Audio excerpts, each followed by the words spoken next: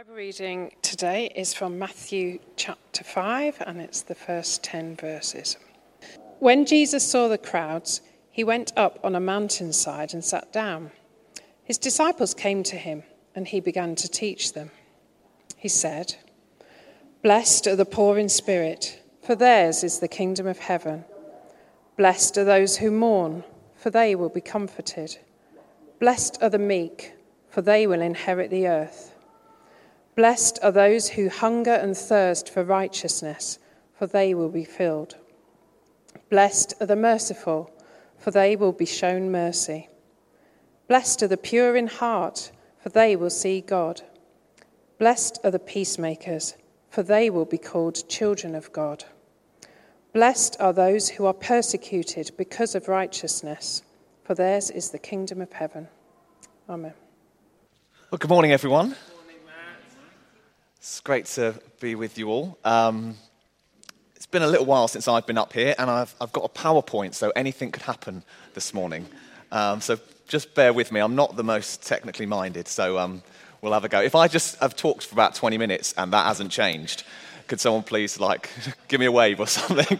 I'll try to remember to do it as I go, but here we go anyway.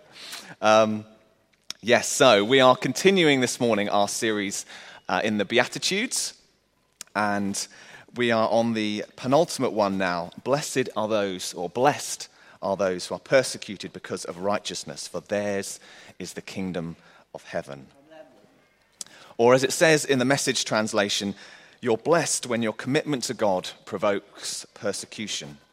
The persecution drives you even deeper into God's kingdom. I'll be honest with you, when I first kind of read this, I wasn't really sure what to say. That P word, persecution, it's quite a strong word, isn't it? And I'll admit, I've always struggled with the thought that as a Christian, I'm persecuted. Are we really persecuted here today in the UK? As we've already seen this morning, I often think, that happens somewhere over there in the global south, or for our Christian brothers and sisters in the Middle East. And Open Doors do fantastic work in that regard. But that isn't something that we experience here in the UK, surely. Well,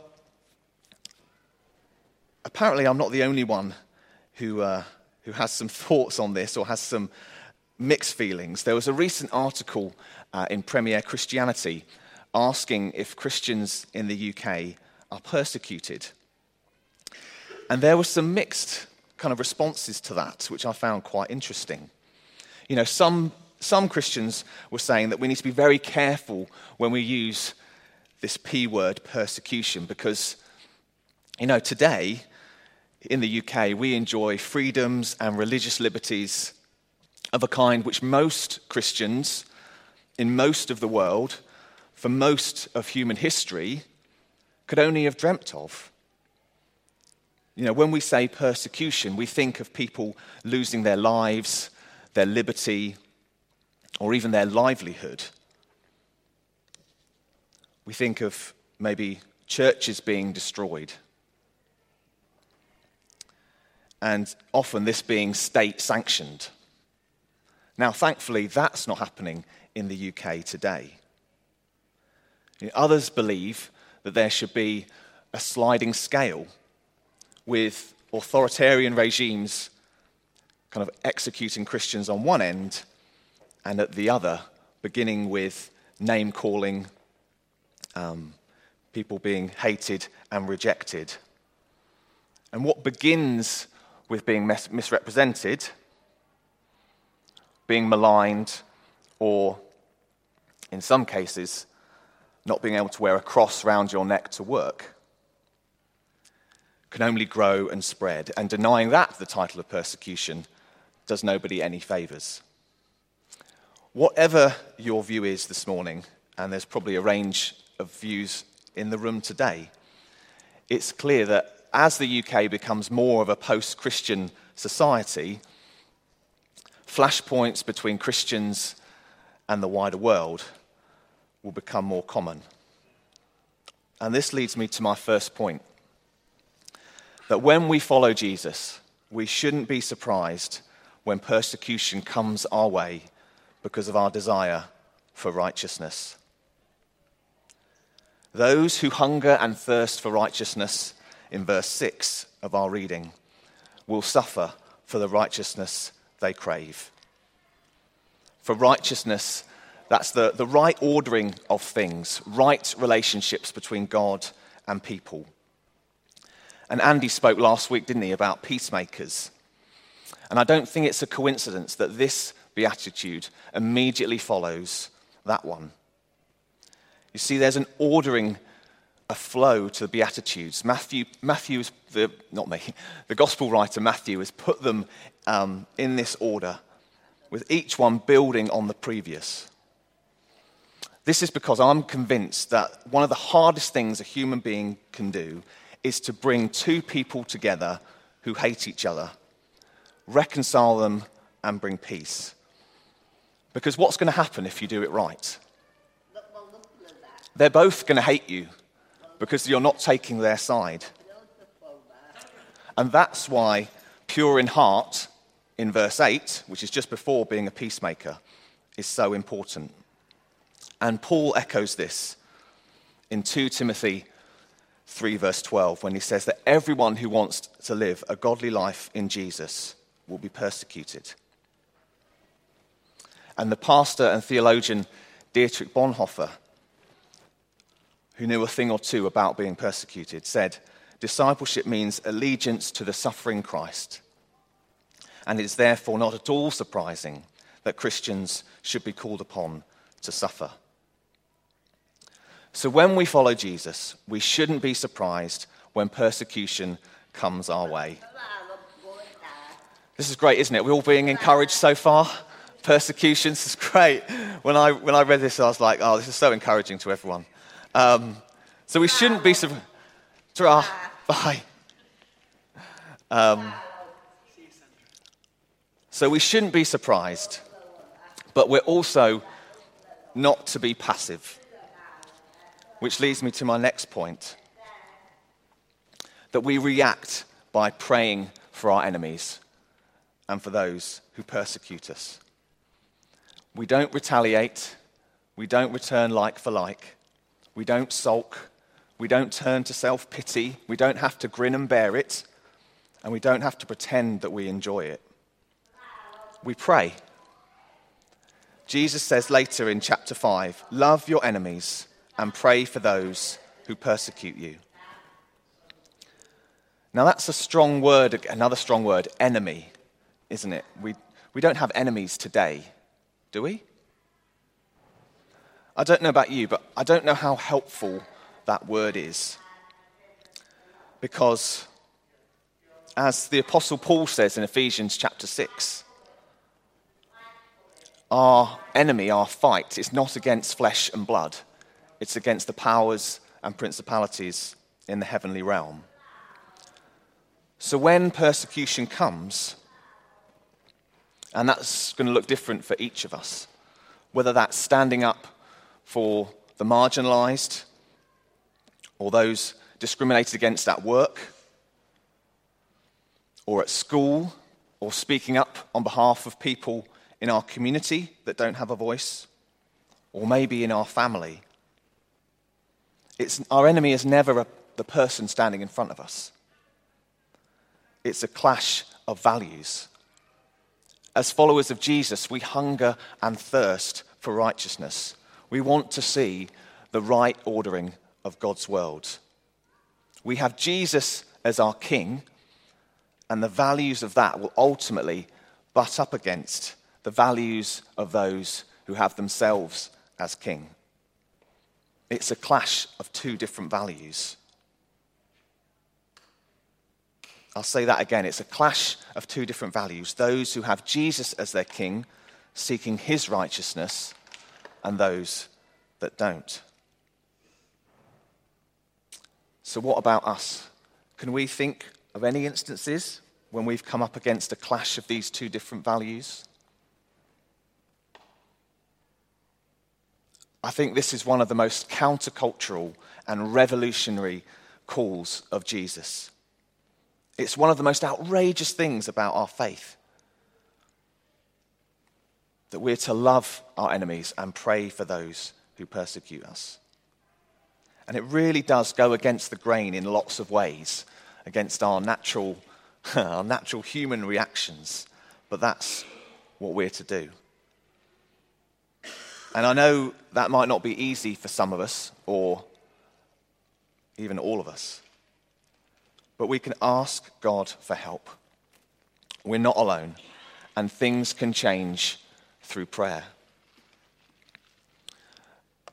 You know, earlier this year, we in our house group, we read this little book called The Ninefold Path of Jesus, Hidden Wisdom in the Beatitudes. And the author here just shares an instance of what he did, and I just want to read it to you. He says, "At one of my first jobs as a groundskeeper, my foreman disliked me. He spoke harshly, ordered me around, and gave me the most difficult jobs. At breaks in the mechanic shop, he wouldn't even acknowledge my presence. I decided to try out Jesus' instruction to pray for those who mistreat you. Over the next couple of weeks, his demeanor toward me dramatically changed. We even became friends. I don't think it was necessarily anything mystical. Praying for him every day changed my attitude, which shifted the energy between us." So when we follow Jesus, we shouldn't be surprised when persecution comes our way. But we're also to pray for those who persecute us. And thirdly, not only are we to pray, but we're to do good to those who curse us. In the equivalent passage in Luke's Gospel, in chapter 6, it says, "Love your enemies, do good to those who hate you, bless those who curse you."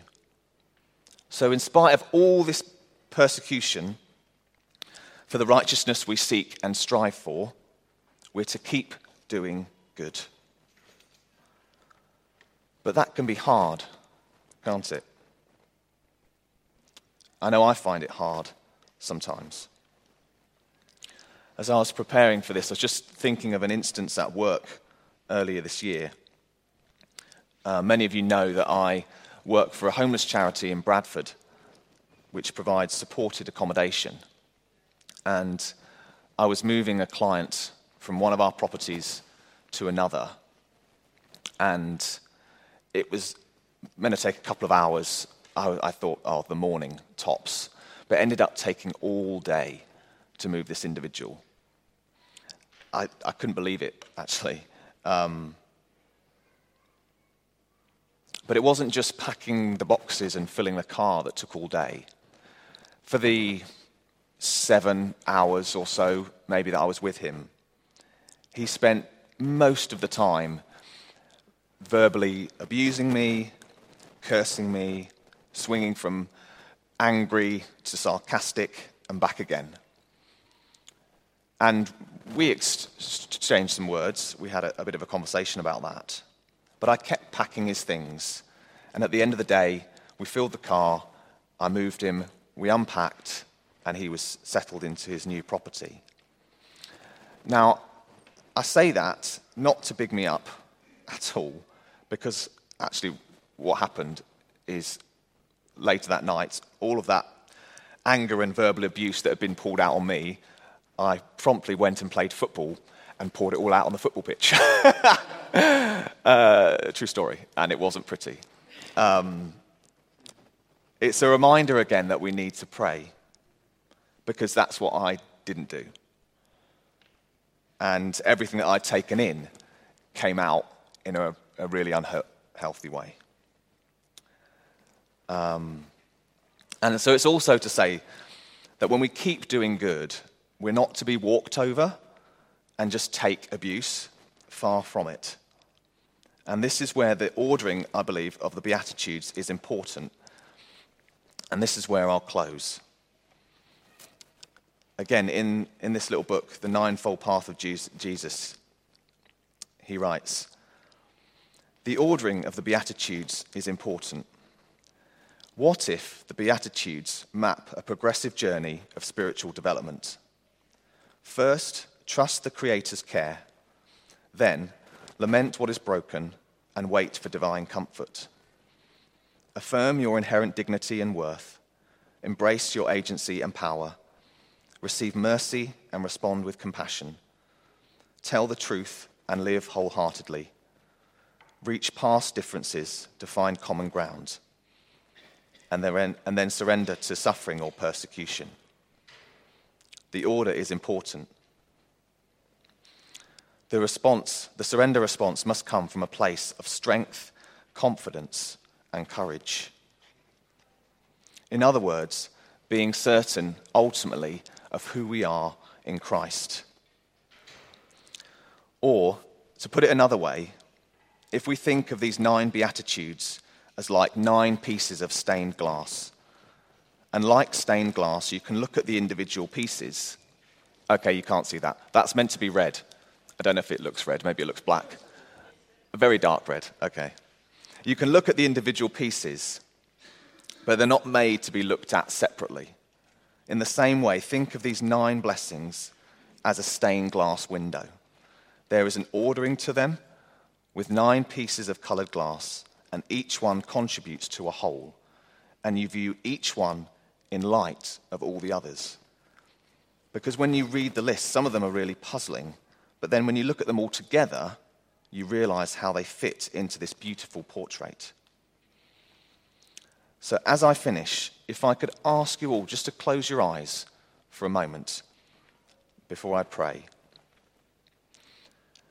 If we look at these 9 blessings, which we've heard this morning, and the characteristics that they represent, who do we see in our mind's eye? Who do we see?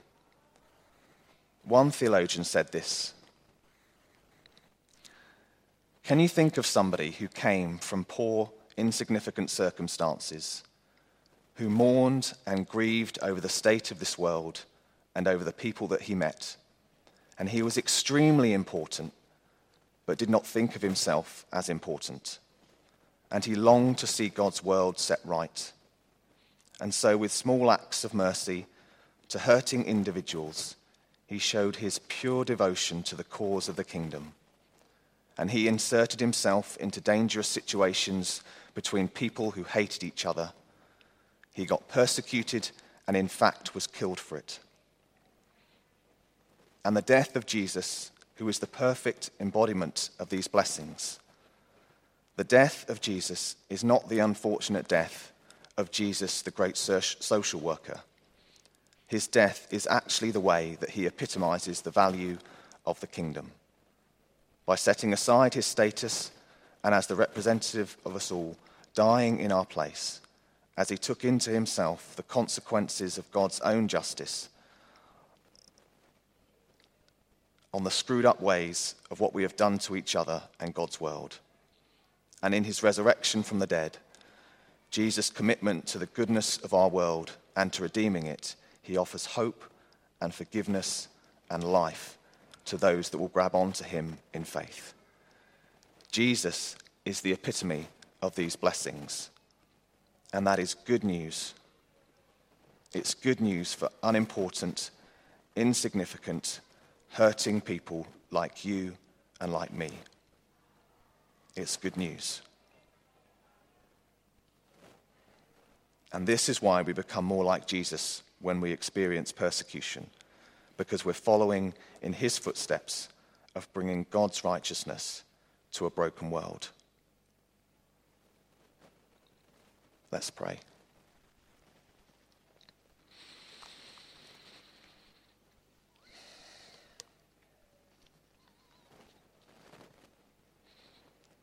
Heavenly Father, thank you for that reminder this morning that in the midst of the Beatitudes we see the face of Jesus. And Father, that as his followers, we shouldn't be surprised when persecution comes our way. But Lord, would that drive us closer to you in prayer? Would you keep our eyes fixed on you? And unlike me, when we receive abuse for doing good, or whatever it might be, Lord, that we turn to you first and foremost. And wherever each of us are at this morning, however this lands, God, I pray that each of us would know your closeness and that we would persevere and keep doing good, so that ultimately we would become more like you, Jesus. Thank you that you showed us how to live, and help us to keep following you, Lord. Amen.